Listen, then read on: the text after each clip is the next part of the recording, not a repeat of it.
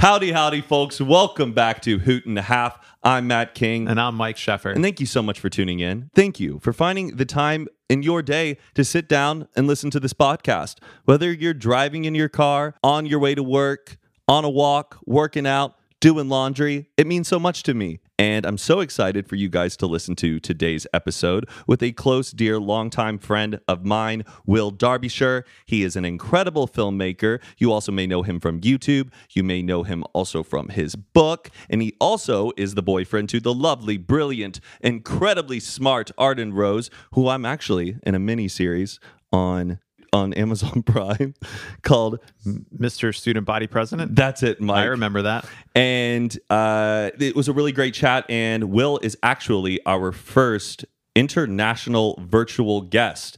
He's in London. He's in London. So we had to do it over Zoom and record it, but it all went great. And I'm so excited for you guys to listen to it. Mike, did you enjoy the conversation? I truly did. Actually, a little bit of insider baseball here. What you're about to listen to is the second conversation we had. The first one we went through the first full hour and it was great, but there was a recording issue and we didn't actually record it. So we decided to just have another conversation immediately after. And honestly, I think this second conversation was even better than the first hour. So we turned an obstacle into an opportunity here at Hoot and a Half Studios. We goofed and we made the most out of it. So without further ado, enjoy this episode with the incredibly talented filmmaker, Will Derbyshire. Enjoy this episode of Hoot and a Half. Ladies and gentlemen, Will Derbyshire is here. The one and only Will from London. London. Our first virtual podcast guest. Good evening to you. It's about, 8:30 there? 9:30 now? 9:30. The time has just flown by since we've been doing this.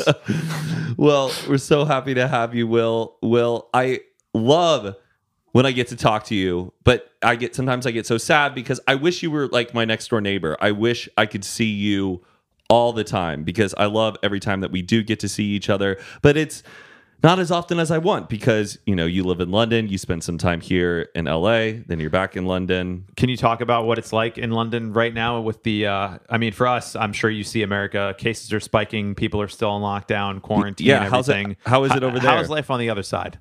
Life is slowly getting back to normal here. The apocalypse is reaching its end, if that's possible. I feel like things are getting better slowly here. The number of cases has gone down significantly. Things are reopening. People are still wearing masks on the tube and everything. But to get down from 500 cases to 0 cases, I feel like is going to be I don't even know how you do that. I don't even know how you would get, because if you think about 3,000 cases to 1,000 cases, that's doing obvious things like stopping people coming in through the borders, everyone wearing masks, social distancing. Right. But then to get 1,000 or 500 to 0 has got to be so that's much going to be harder. a significant challenge. Yeah, I don't know how. And you were able to get out of the States at just the right time, right before they were about to lock down and ban international travel. You and Arden kind of were able to get to London at just kind of the right time, right? Yeah, I had a weird suspicion that maybe we would be banned. And so I was actually meant to come 2 weeks later. And I just had, I can't remember exactly what happened, but I think Trump said something about banning some people. I don't think he banned the UK initially, but he banned Europe or whatever. But I was oh, tomorrow you could just wake up and be I'm banning the UK too. So as soon as he did that, I was okay, I'm going to just get the earliest flight I can. And I did. I left 2 days later. And then, I think the day or 2 days after I arrived, he was nobody's coming in from the UK. The UK's banned. Whew. So I just got in at that point. And then, we kind of avoided it, avoided the big thing in the US at the moment because we came back a month or two ago. So we've got lucky, actually, avoiding the big stuff. Was there a day in the UK where it felt wow, it's over? Was there a definitive moment, or has it just been slowly by slowly one thing opens up, more things open up? What's that process been to go back to where you are now? I think things have been slowly opening up, but there was an amazing thing the other day where we went and sat in a restaurant with my family for the first time. It was my dad's birthday, and we went and we had like a nice dinner in a restaurant with people kind of close to us. And it was so surreal because it was like none of us really knew what to do. We were like, I can't believe we're here. This is just like a strange thing. But being able to just like go to the shop and grab some wine and go sit in a park, like these are things that just they felt so natural, and they're starting to feel more natural now. So I'm hoping it's at the end of it. But I mean, how are you guys doing in the US? Are you like just locked down every day? Every day? Pretty much. Yeah, we've been here, but our friend group, we don't see anybody, but we just like hop to each other's houses. That's about it. Yeah. Like I haven't seen my parents in almost a year. I was supposed to go home for Passover in April and then supposed to go on a trip in August. And like, we don't get good news over here in the US. Every day it's just worse and worse. And it's so frustrating because the United States is so massive and everybody has these different experiences or perspectives on how it's affecting their community. You know, for us in LA, we're taking it super seriously, but in other places they're like, no, this is no big deal. Yeah, we're just going to continue on with life as normal. But that's what's kind of causing this the I don't know, the spread and hysteria of it all. So Will, I've known you for about how many years now? 4 years, I think. We met at VidCon, actually. I was where you seduced me at the party. Whoa, what happened here? I kind of did. Well, I had seen Will's channel. I thought his videos were just incredible. He was doing something that like no YouTuber was doing. It was just really well done, shots and filmmaking, and I thought you had a brilliant mind. And so I ran up to him. I saw him and Arden at the party. They were like hand in hand walking through, just loving life, because you guys popular YouTubers at the time and still are. But I was like thinking there's no way in chance I'm going to get Will's attention. And so Will, what did I do? You came up to me, we started talking, and I can't even remember what exactly we spoke about. All I know is we had a conversation. Matt worked his magic on me, and then a couple weeks later I went to a screening with Arden, and Matt was there, and so then we picked up the conversation again, and then it just happened. Yeah, it was a screening for the movie Crimson Peak, which wasn't that good of a movie. But well, what did you say to him at VidCon that you worked your magic? Do you remember how you seduced him? Yeah, he had a pickup line for me, and it worked. So there you go. It worked, and then I think we really connected after the movie because we were talking about it, and he really appreciates film. I appreciate film, and so the conversation kind of went from there, and we started hanging out much more often from there. And then 5 years later, we're still here. We're still here, and we've traveled the country together. I've gone skiing in the French Alps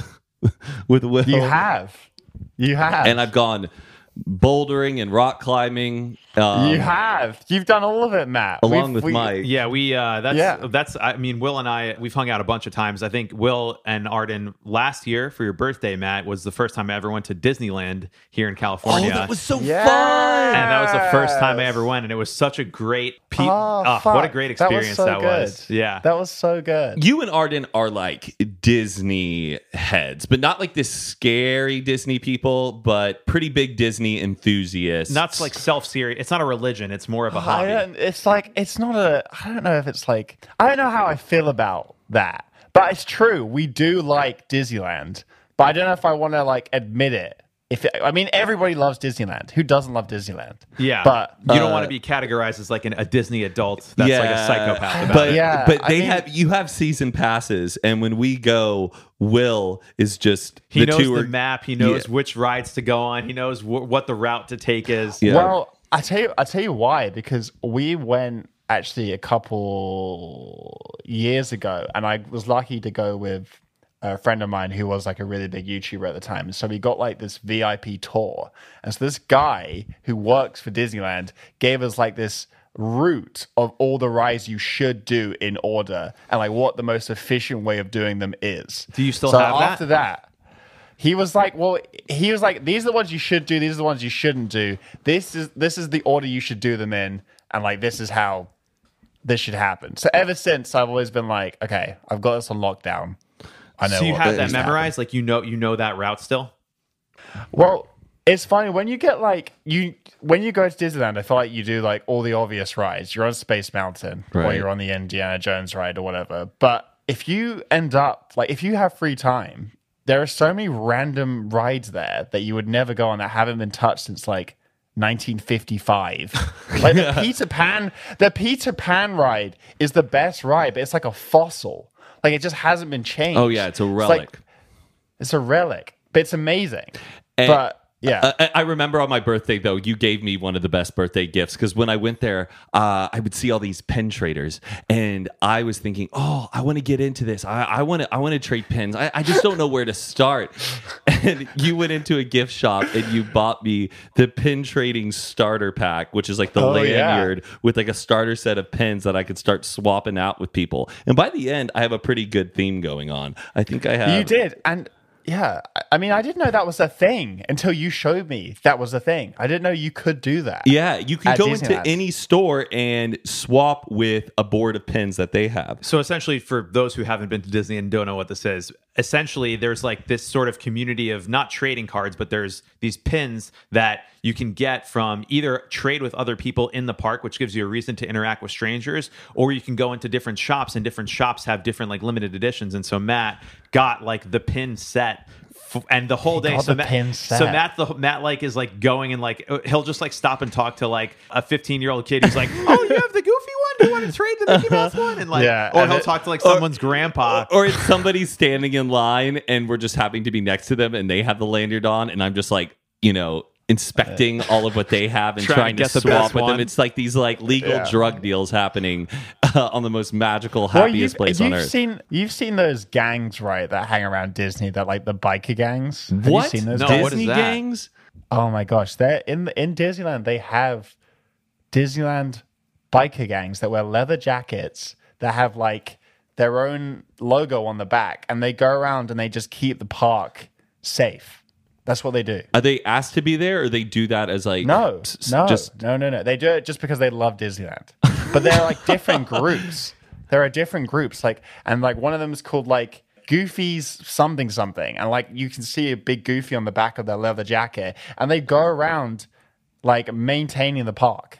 And there's like a handful of these different groups. Oh. I don't know what the deal is. I don't know what the politics is between the groups. Interesting. But you can see them walking around. that would be a really interesting documentary to focus on. The Disney biker gangs. Yes, but Will, what is that interesting Disney village that has this kind of spooky backbone to it? You were like interested in like, I want to make a film about this, but it's Disney related. Oh yeah, it was like there's this. I want to make sure I get it right, but there's a town that Disney made outside of the park in Florida called like Paradise, or like something like super big and sunny like that. Yeah. And it's a community that they made for people to live in. So they made like X amount of houses, and it's basically like a Truman Showy type of feel to it. Like in the winter, they put fake snow on the ground. In fall, they put fake leaves on the ground.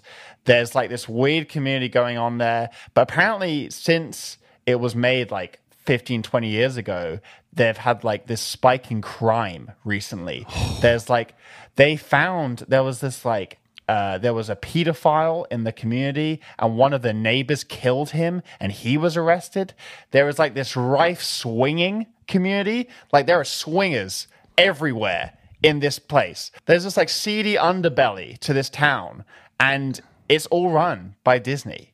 It's like this. I think it's called Paradise. It's like living in the Disney compound, but it's for people actually live Yes. their day-to-day lives. It's separate Yes. outside of the park. Will described it perfectly. It looks like seaside Florida, like the Truman Show. The houses, everything is just like perfectly well done. All the landscaping, but there's like real families living their lives there. Yes, who But want they do, and they participate in the fantasy of this being a Disney town. Yes, but it's kind of gone awry. Celebration. It's called celebration. Celebration. That's the name of it. Oh my gosh! But there's such an interesting story behind it, and Will brought it up. But Yeah, there's this weird thing going on there. well, our time together is always it's always so great, much fun. and the rock climbing, which Yeah, you know, I'm not that's a big always a fan fun of. time for me. You and Mike bond all the time when we go rock climbing. Usually I'm having a miserable time because, you know, I like to work out and I thought I'd be pretty good at it. I feel pretty fit and strong. And so when I started out, I was handling it pretty well. But then I end up just like kind of stressing myself out. Like, how do you think I approach it, Will? Matt, you need more elegance on the wall. You need to take it easy. Yeah, you're so anxious on the wall, and you've got to get into that Zen state of mind where you're just using your fingers. Everything's flowing. Everything's happening slowly. Like the best climbers look like they have superhuman strength. It doesn't even look like they're pulling themselves up. They're just gliding up the wall slowly. Yeah. But when new people go, you are working out muscles you're not meant to work out, basically. I mean... Right. And I was kind of feeling myself, and I was working up to like about a V2, and I got pretty confident at the top. And then right when I released, though, it took out like a gash in one of my fingers because I hadn't developed the proper calluses a professional climber needs. And then I remember that I was just firm on saying I hate climbing. Well, that'll take you out of commission from like what you like to do, which is work out with weights. I can't, and you can't do that. My weights, and so now when I rock climb, I'm always in a state of fear. But Arden kind of explained it to me. She's like, you just gotta like kind of hang like a monkey, have a sense of grace. You're not in a rush to go to the next thing. Hang and think and move. The other thing is you're using your legs more than your arms most of the time. Like it's less pulling up and more like pushing and pulling up. Because you are jacked and you've got a massive upper body, I think you have the habit of pulling up, and it's always like a scramble to pull up, but you've got to use your legs just as much, if not more. I've skipped all the leg days, so there's no way that I'm putting those to use. But I like the gym, the rock climbing gym. It has a nice atmosphere to it, I think. The first time me and Matt went climbing together and we entered the gym, Matt turned around and said to me, I feel like everybody here is an engineer. And the next time I went, actually, I realized that there were a group of engineers there because they all had like engineer t-shirts on that said like Engineer Convention 2017. So, see, Matt, you are right. You are right. I think it's working out for people who don't like working out, and to go to the gym is very repetitive and not so creative where you're just lifting weights over and over and just doing sets. But when you're rock climbing, you have to use your mind as much as your body because it's not just rote memorization of specific tasks. You're actively solving a puzzle and then using your body to solve that puzzle.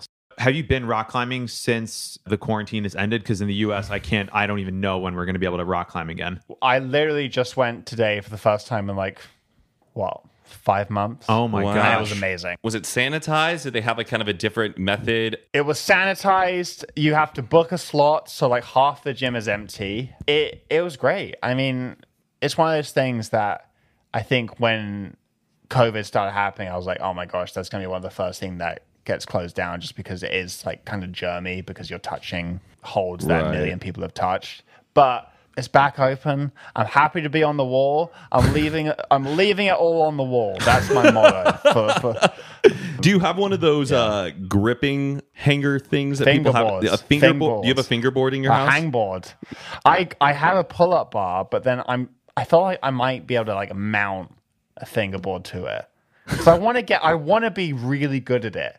But also, I don't know if I like have the energy to be really good at it because you really have to put time in. Like the people that are really good at doing hangboards with weights, like they are like strapping weights to them and they're just hanging on their fingertips. Oof. Like it is just brutal. No way. So I don't know if I don't know. I mean, I would love to go outside and do like outdoor climbing on a rock face because that just sounds cool and it looks cool. Have you ever done that? No, I've never done it before, but I know it is a very different because one, it's more difficult. I think it's just generally speaking a lot more difficult physically, and also like you don't know the routes. With a gym, you know where to put your hands and your feet, but when you're outside, you're just trying to like work out where to put everything. For Will's birthday, I got him an Alex Honnold a shirt, but I got it made where it's just Alex Honnold's hands. Alex Honnold is the guy from Free Solo, the documentary about the guy who rock climbed the tallest rock face. Before I think Will started climbing seriously, because the movie got you really into it, Will was just, Matt, his hands. What are these guys' hands like? You had just this crush on his hands. And so for his birthday, I got a shirt printed out of just... Oh, that's what that was. I remember that. Just his hands. Because his hands each look like a little bicep. I mean, that guy's hands are, they each, like each finger is its own bicep because all he does is climb walls all day. A friend of mine met him and he just said his hands are like sandpaper. Just these rugged, massive hands. I mean, I can watch Free Solo and I'm like, I don't feel like there's a better like sporting or physical achievement than doing what he did. Like, it's insane. It's when you so watch human. It. You just can't believe it's it. just you versus nature. Yes. There's no ball. There's no score. It's just you against yourself in nature. And if you succeed, it's the ultimate. You're just on tiny little nubs. Like, they're not even on like you see his fingers. He is just like hanging on for dear life. Like one slip and he's just dead. Literally. It's ridiculous. No, thank you. No, that's not not my style. Okay, so Will, you are from London. You've grown up in London. You lived there your entire life. Tell me about that growing up. What your family was like. Growing up in London was your typical British schoolboy lifestyle. I was super nerdy growing up. I did not like sports. I liked photography. I grew up with a brother who was very serious about sports. He was actually a professional footballer up until recently, actually. And we couldn't be more different. He loves sports. I hate sports. I still, even though he was doing football, I just despise football. I have no interest in football. No interest. It is just straight over my head. I don't understand it. Yeah. On a team? Like, what team is he on? He was on, so he plays in an academy for a number of years. So he moved around to different clubs, and then he would play. I can't remember what league he was in, but he was in like the second or third league, and he played for QPR for a few years. What a polar opposite. I know. So he was like a big deal in high school. Yeah, the only way I can describe it is the school loved people that were good at sports because the school was like a creative, arty school. So when there were people that were good at sports, they loved them. Like, it was like the biggest thing because we had a school up the road from us that was unbelievable at sports. So if we had anybody that could beat them, they pushed them to the front. So my brother was amazing at football. He was good at rugby. He was good at cricket, all the fucking stuff you have to do. And they would make montages about him in the school assembly. Oh my gosh. They made a James Bond montage about him where he starts off by firing and the blood trickles and then the music starts and it's him just scoring those goals. So, I mean, we couldn't have had a different upbringing when it comes to that. But yeah, because you kind of were similar to me where we were kind of like soft, not really athletic kids. And I remember you saying that a lot of the time during recess, you wouldn't really spend it running track. You would just like be on this side with your friends, hanging out, not really wanting to do anything remotely physical. I remember I would deliberately kick the ball into the bush so I could go into the bush and stand in the bush and talk to my friends just so we could have a conversation. Like we despised sports. Wow. Still to this day, I still understand it. Although I did go to a basketball game recently in the US. And I was like, maybe basketball is my thing. Basketball, maybe NBA I'm just a basketball nut. You and me are pretty similar heights, right? Or I think you're a bit taller than me. You're what, 6'4"? I'm 6'4", yeah. 6'4", I'm 6'3". You got an inch on me. But I didn't get tall until very late in life. Like, nobody thought I should. Sprouted later? Oh, yeah. I think I sprouted a lot in college. And it was funny because I was not that tall in high school. No. Whoa. And I remember going back to my high school, like after I'd been in college for like 2 years, and all the coaches were like, Who are you? You went here? Where were you when we needed you, son? We could have had you out on the court. But yeah, I think basketball could have been my thing, or swimming could have been my thing. I think I kind of have like a swimmer's bod, but no, I didn't take advantage of any of that. I just did speech and debate. Hope you're enjoying this episode. We're just going to take a quick break to give a word from our sponsors. The longest field goal ever attempted is 76 yards. The longest field goal ever missed? Also 76 yards. Why bring this up? Because knowing your limits matters, both when you're kicking a field goal and when you gamble. Betting more than you're comfortable with is like trying a 70-yard field goal. It probably won't go well. So set a limit when you gamble and stick to it. Want more helpful tips like this? Go to keepitfunohio.com for games, quizzes, and lots of ways to keep your gambling from getting out of hand. When you need mealtime inspiration, it's worth shopping Kroger, where you'll find over 30,000 mouth-watering choices that excite your inner foodie. And no matter what tasty choice you make, you'll enjoy our everyday low prices, plus extra ways to save, like digital coupons worth over $600 each week. You can also save up to $1 off per gallon at the pump with fuel points. More savings and more inspiring flavors make shopping Kroger worth it every time. Kroger, fresh for everyone. Fuel restrictions apply. And now back to the episode. My dad was in a band called Living in a Box, and they had a big song called Living in a Box about him living in a box. And the video for it is actually the most 80s thing you've probably ever seen in your entire life. I'm definitely watching that right after this interview. Full flock of seagulls hair. It's all happening. And then my mum managed an 80s like kind of bluesy, jazzy artist in the 80s, but she had a couple like more poppy songs. And then my stepdad also managed a band in the 80s called Spandau Ballet. And they were like a big band in the 80s during that time. So yeah, 80s music, deeply entrenched in everything I do. It's always there. And I should make an 80s film because I know so much about 80s music now. Yeah, and I bet your dad will just give you the licensing for all the Living in the Box songs. Wait, wasn't one of the songs of the band that your dad was in, wasn't it in Black Mirror in San Junipero, that episode? Yes. Yeah. Oh, yes.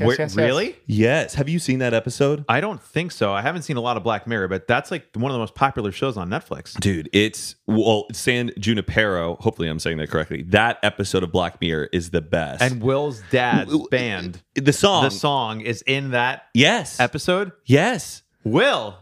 Music royalty over here. Look at this guy. Music royalty. But then I don't have a musical bone in my body. So do you not play any instruments or anything like that? I didn't get it. I didn't get the but sometimes I think when things are going bad for me, I think, fuck, maybe I should have just done music. Maybe I'm meant to do music. And I didn't realize it.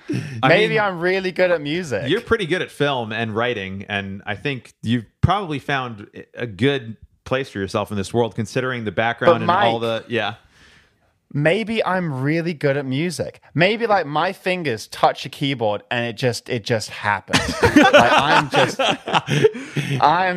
It just comes out of me. You hear about those people that are just gifted. Maybe I haven't tried it. But maybe I'm amazing. Buy a keyboard, Will. Buy a guitar. Just give it a go. You got the hands for it. They've already strong enough from all of your rock climbing. I bet you could just shred away on it. I'm just going at it, and I'm just getting songs out. It's just all happening. You are an incredible filmmaker, and you are one of my closest friends who I can say, yes, I know, a legit filmmaker. You've made incredible YouTube videos and short films. Yes. Yes. I've seen videos of Will that he used to make on just a tiny like phone camera of him and his friends. So you've been doing film since the early days. That was like your first calling. Yeah, and I it's always been there. And I think, I went to film school after I finished school, and it was a 2-year intensive program. So it's 3 years compressed into 2, which means that everything is done. You basically have no time off. You basically, like in the summer, you had 2 weeks off. For Christmas, you had a week off. Like it was 2 years of just like 9 to 5, speaking, writing, talking film every day. Being on set.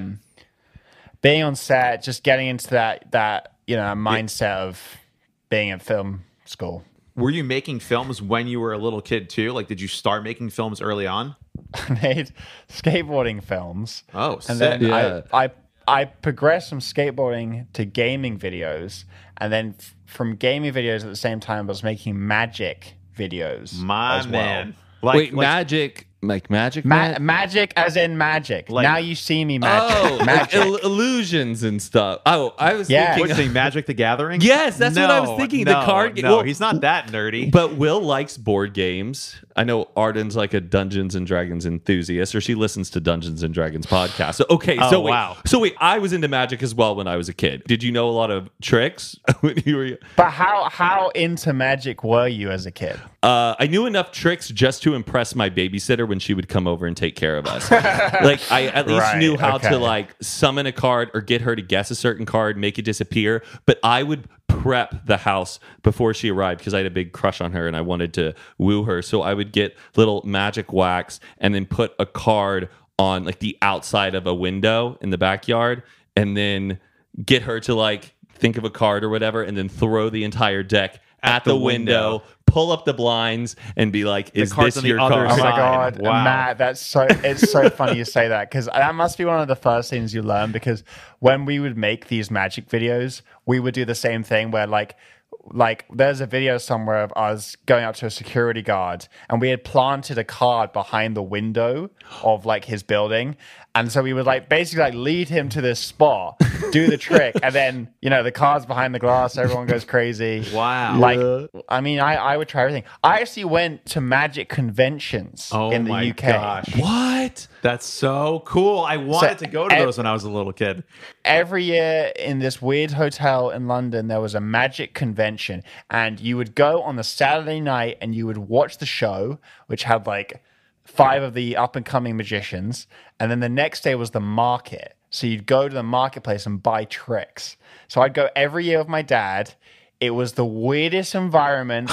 People far too old to be buying magic tricks, and it was crazy. I mean, you can just buy anything at this place. Like I saw, I loved when I was a kid Darren Brown. He's like a big magician. Oh, in the yeah. UK. I'm He not does sure a if lot of you've heard of mentalism him. Yes, stuff. and- yes. Yeah. Yeah, I saw him walking around one year, scooping up some tricks. It was the place to be. Oh, my God. So I was really, really seriously into it. Mike is very, very good at magic. Anytime when him and David are in the same room or they link up, they're just swapping magic tricks.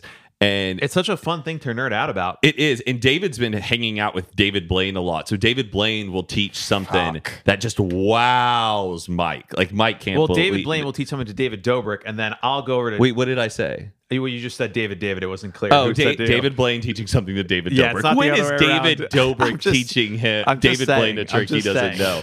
But it's insane. Did you watch Will the David Blaine specials? Did you have those like in London growing up? I did. Yeah, I actually went and saw him. You remember when he did that thing where he was like in a glass box Yes. in the UK? I don't know Yes, if you yes, remember yes. that. Yeah, I went and saw him do that. And actually, it's funny. I watched one of his videos on YouTube recently where he eats the glass. Yeah. I don't know if you guys have seen that, which is just, I don't.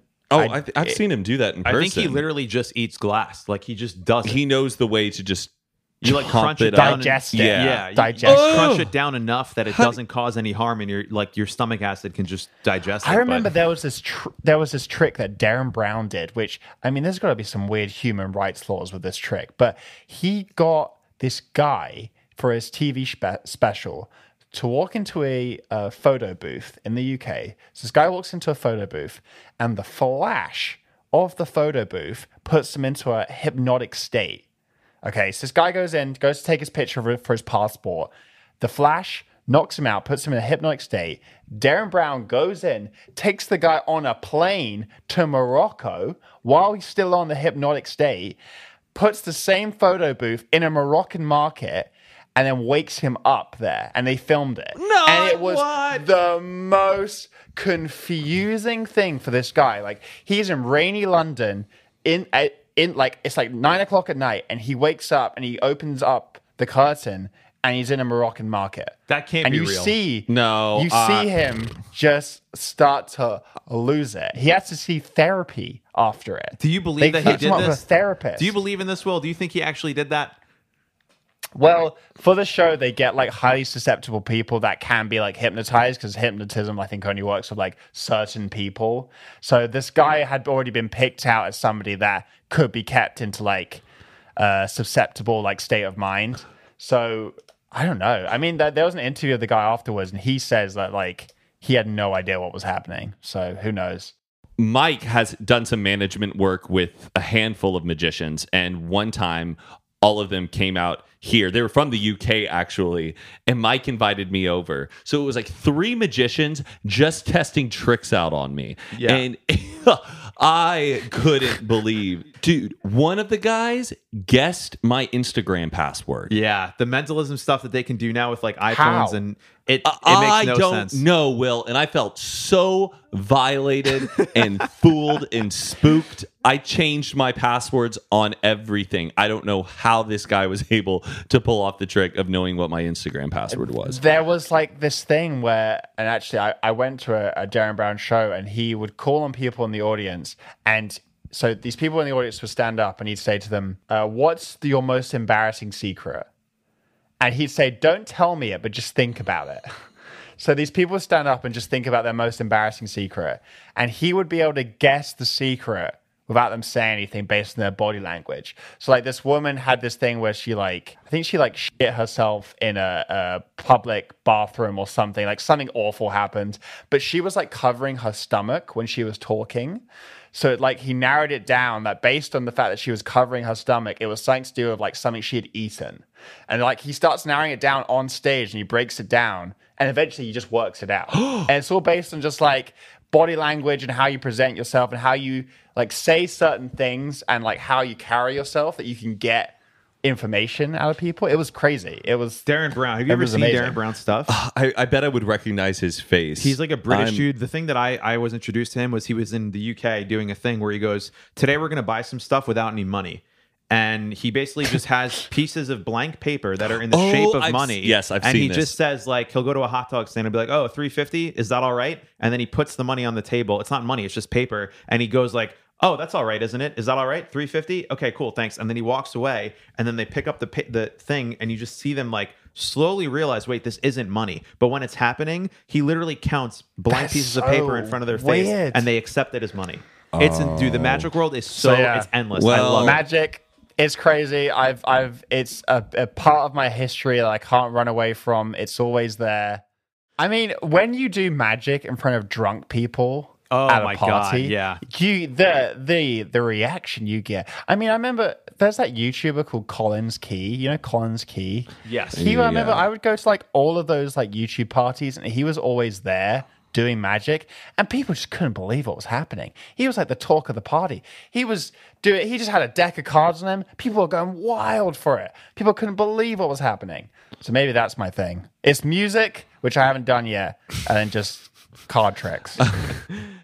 So I put together a book called This Modern Love in 2016, which is a book of curated love letters from my YouTube audience and people around the world. And we basically asked my audience a question. We asked them 5 questions in total, and they would write a letter in response to that and then send it in. So one of the questions was like, what would you say to your ex? What would you say? What do you want to say to your crush? What would you say to your future love? And so they would write a letter to this person, and they would send it to me, and then we compile them all into a book of love letters. And one of the love letters in the book was about, well, actually, a lot of them were about long-distance relationships. I think a very common topic nowadays in the internet world. And I had been in a long-distance relationship, and I'd seen a lot of these stories about it in the book, and so I wanted to kind of adapt that. Yeah, it's a lovely book, and every time I walk into a bookstore, I always go and look for Will's book to find it. I did have a copy, but I gifted it to somebody else, but it's in also different languages as well, right? Like German Yeah. So you've sort of, even though you're not a professional soccer player, worldwide musician, it sounds like you still found some success as Will Derbyshire, the writer, the photographer, the filmmaker, the magician. There's still some Willie stuff D, here. he's the man of many hats. Listen, Mike. I've lived a lot of different lives. If it wasn't magic, it wasn't my gaming career. It wasn't my failed attempt at playing football. It's been YouTube for the last couple of years. Who knows what's next? I don't know what's going to happen. You and Arden, though, have a podcast as well, right? Yes, we do. It's called Crash on My Couch. Check it out. We upload every Thursdays. We talk about absolute nonsense in the best way. We try and talk about things which are just pure escapism. So it's things that we wouldn't normally get to talk about, but we get to sit down and chat about for an hour. So one of the last episodes we did was about Fenn's treasure, which for those of you who don't know what that is, it's a treasure which a guy called Forrest Fenn buried about 10 years ago. And Forrest Fenn was like an artifacts dealer to the celebrities. So stars would come to him and they'd be like, listen, I want like an Egyptian statue from the Egyptian period, and I want it in my house. And he would source the items for those celebrities. So over the course of his entire life, he accumulated a bunch of different really expensive artifacts, totaling up to $2 million in this chest. Put them in this old like antique chest, buried them, and wrote a poem with basically a treasure map in it. But actually, he wrote the poem because he thought he was going to die of terminal cancer. So he thought he was going to die. This was his last thing that he was going to do to get people outdoors and spending time, in the mountains, being outside. Yeah, so the poem he put out is essentially the clue, and it's all these kind of nature elements. It's almost like a Robert Frost style poem or but the something. Poem is like the map as to where the treasure is? Yes, but people were speculating it was in like 3 different states. It was either like Montana, Wyoming, or what was the other one, Will? Montana, Wyoming, and Colorado. And it was found recently, right? Yeah, it was found. And there's like a mystery around how it was found. Nobody knows. 5 people have died trying to find this treasure. Oh, so what? There was like this ongoing thing to try and find it, and it was found. And so a lot of people are asking for answers because, people have wasted their and he's still their alive? livelihoods trying to find this thing. Yeah, he's still alive. Yeah, he's still alive. So he didn't die of cancer. He actually went to remission, and so this entire time he's been kind of overseeing this like insane treasure hunt happening. And it was found, I think, last month. A picture of the chest came out, but the guy that found it apparently said to Forrest Fenn that he didn't want his identity to be out there. He didn't want anyone to know where it was buried. It's a smart, which is kind of shitty, Well, actually. but it's kind of smart because now you don't want to be a target for everyone in your life saying, "Oh, you just got $2 million.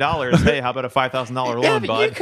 You could show where you found it though. Like no, after it's been found, who cares where it is or where it was? There's been an ongoing thing on the podcast where I've just been obsessed with treasure, and I'm obsessed with National Treasure because it is the most iconic treasure hunting movie. So much so that they're making a 3rd one at the moment, which is very exciting news. But I've been obsessed with treasure for ages, just because there's got to be no better feeling than just digging down through the soil, hitting that metal clink, pulling it up, dusting it off, and opening it up. And realize you found $2 million in treasure from a poem that And then 5 people. find $2 million. Wow, But that's I incredible. was- I didn't know this story at all. I was reading, there was an article recently about how like 90% of treasure that's found is found through like metal detectors. It might even be like 95%. Like 95% of treasure is found with like little metal detectors. Like there is nothing romantic or exciting about how this, all the stuff you see in a museum, most of it's found by some guy walking around a beach with a metal detector. Like it's not as sexy as it's made out to be. Can you imagine finding the treasure, walking down the trail with the treasure in hand, and then some other guy is walking up the trail On the way to go look for it. Go and look they for it and be bump like, into is you? that the... Oh, no. I just work with the parks. I'm just out here cleaning. It's funny because, it's one of those things where, like, when you imagine yourself winning the lottery, you're like, okay, I win $100 million. What do I do with $100 million? Like, how do I like go about the steps to like move on with my life? Like, do I Do I give money to people? Do I tell people I've made money? Do people like, there are all these things you need to do. It's the same thing with like, if you find something like that, like, what do you do with it? Because like, there's stuff like if you find something buried on somebody else's land, technically they own it. Do you give it to a museum? Do you just like look at it in your house? Yeah. Like there are all these things where like they don't ever go into like logistics of what you do with it when you found it. Especially if you're a person who has zero experience and no expertise Right. on an artifact. How do you go to some historian and be like, oh, this is from the 1800s? Yeah, it's not a check and, for $2 million. how do You got to go find an art dealer, find a museum curator, and start like a whole new career of selling this stuff to get your money's worth. I would just go on the Antique Roadshow show and then like have your moment where they go, here we are with Matt. He has this antique compass, and they're like, oh, Matt, this is so rare. This is worth well over $500,000. You're like, yeah. Oh, also I have this, and you just keep Start pulling pulling out stuff out of your pockets every and just artifact. keep You go, blowing their I have minds. actually another one. Can you tell me how much this is worth? Yeah. And they're like, I hold mean- on a second. Have you ever seen that show on like, I think it's on the Discovery Network called Storage Wars? Yes, Yeah, that's where huge over people here. go to the storage units and they bid on them, but they don't know what's inside Yeah. of it. I saw there was this one I saw where like this guy, they bid on this storage unit. No one knows how, like, I mean, I don't know how much they bid on it, but it wasn't that much money in the grand scheme of things anyway. And inside was this old artist's like entire library of artwork. And this artist is like a massive artist that had died. And the reason why it was stuck in this like storage thing was because when he had died, he just left it there. So this guy ends up making like millions because he sold all these paintings. They were just sitting there. And the artist was famous already. Yeah, the artist was a famous artist. I'm not sure who it was, but they had like 30 massive canvases like just sitting there. There were just which all his drafts, and he just forgot about them. That's so similar to Maybe. It's similar Yeah. to like Finding Vivian Meyer. Have you seen that documentary? No. You've Yes, never seen yes. it, Mike? No. Oh my gosh, it's a story about a guy who it's similar to like a storage wars situation where he found just a trunk at an auction, but it hadn't been opened, and he opened it up, he bid on it, and it was filled with all of these photographs, but like incredibly well done photos, all taken by this mysterious woman. Oh, I've read about this, and it's like from like back in the day, like in the early 40s or something. Yes, and she was this nanny. It's a complete mystery. I don't want to spoil it to any of the listeners, but I highly recommend seeing Yeah. the documentary. What's it called? It's incredible. It's incredible. Finding Vivian Meyer. Okay. And it was a young kid, like our age, who found it. Wow. Wow. Yeah. That was like an ultimate treasure discovery.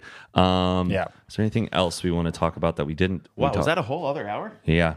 Damn, this one flew by. Hell yeah. Yeah. This flew by. What else could we hit? I want like one, we can do like one more story, I think. Will's been my like go-to therapist. Oh Like, yes, and I know. And Will was there was last year we were at Disney World. Will and Lauren were helping me with a girl situation back then too. That was yes. very helpful. Yes, Oh, yes, yes. yes. Arden was just such a badass. She's like, "Are you fucking kidding me, Mike? Don't put up with that bullshit." And I was like, "Oh wow, okay, maybe she's right." Oh yeah, Arden is the one to talk to anytime you need advice Yeah. of a woman's perspective. Yeah.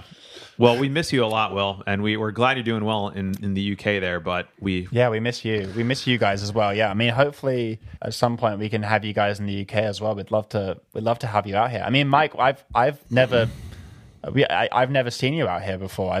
Matt's been out here a few times over the last couple of years. Yeah, I've only been to London like for 24 hours one time, so I would love and to be in London with two of the best people Yeah. I know. It would be It's so such much a great fun. time, and I love Will's friends. They are so hospitable and they're so sincere, and it's just the nicest time ever. Anytime I'm out in London, and we should do another trip while we're just in Europe in general Absolutely. because it's a beautiful Absolutely. continent to explore. But Will, thank you again so much for Thank being you. on this podcast. Is there anything else that you want to plug? I know we talked about your book, your YouTube channel, your films, your own podcast with Arden. No, just check out the podcast. It's called Crash My Couch. It's on Spotify. It's on iTunes. We upload every Thursday.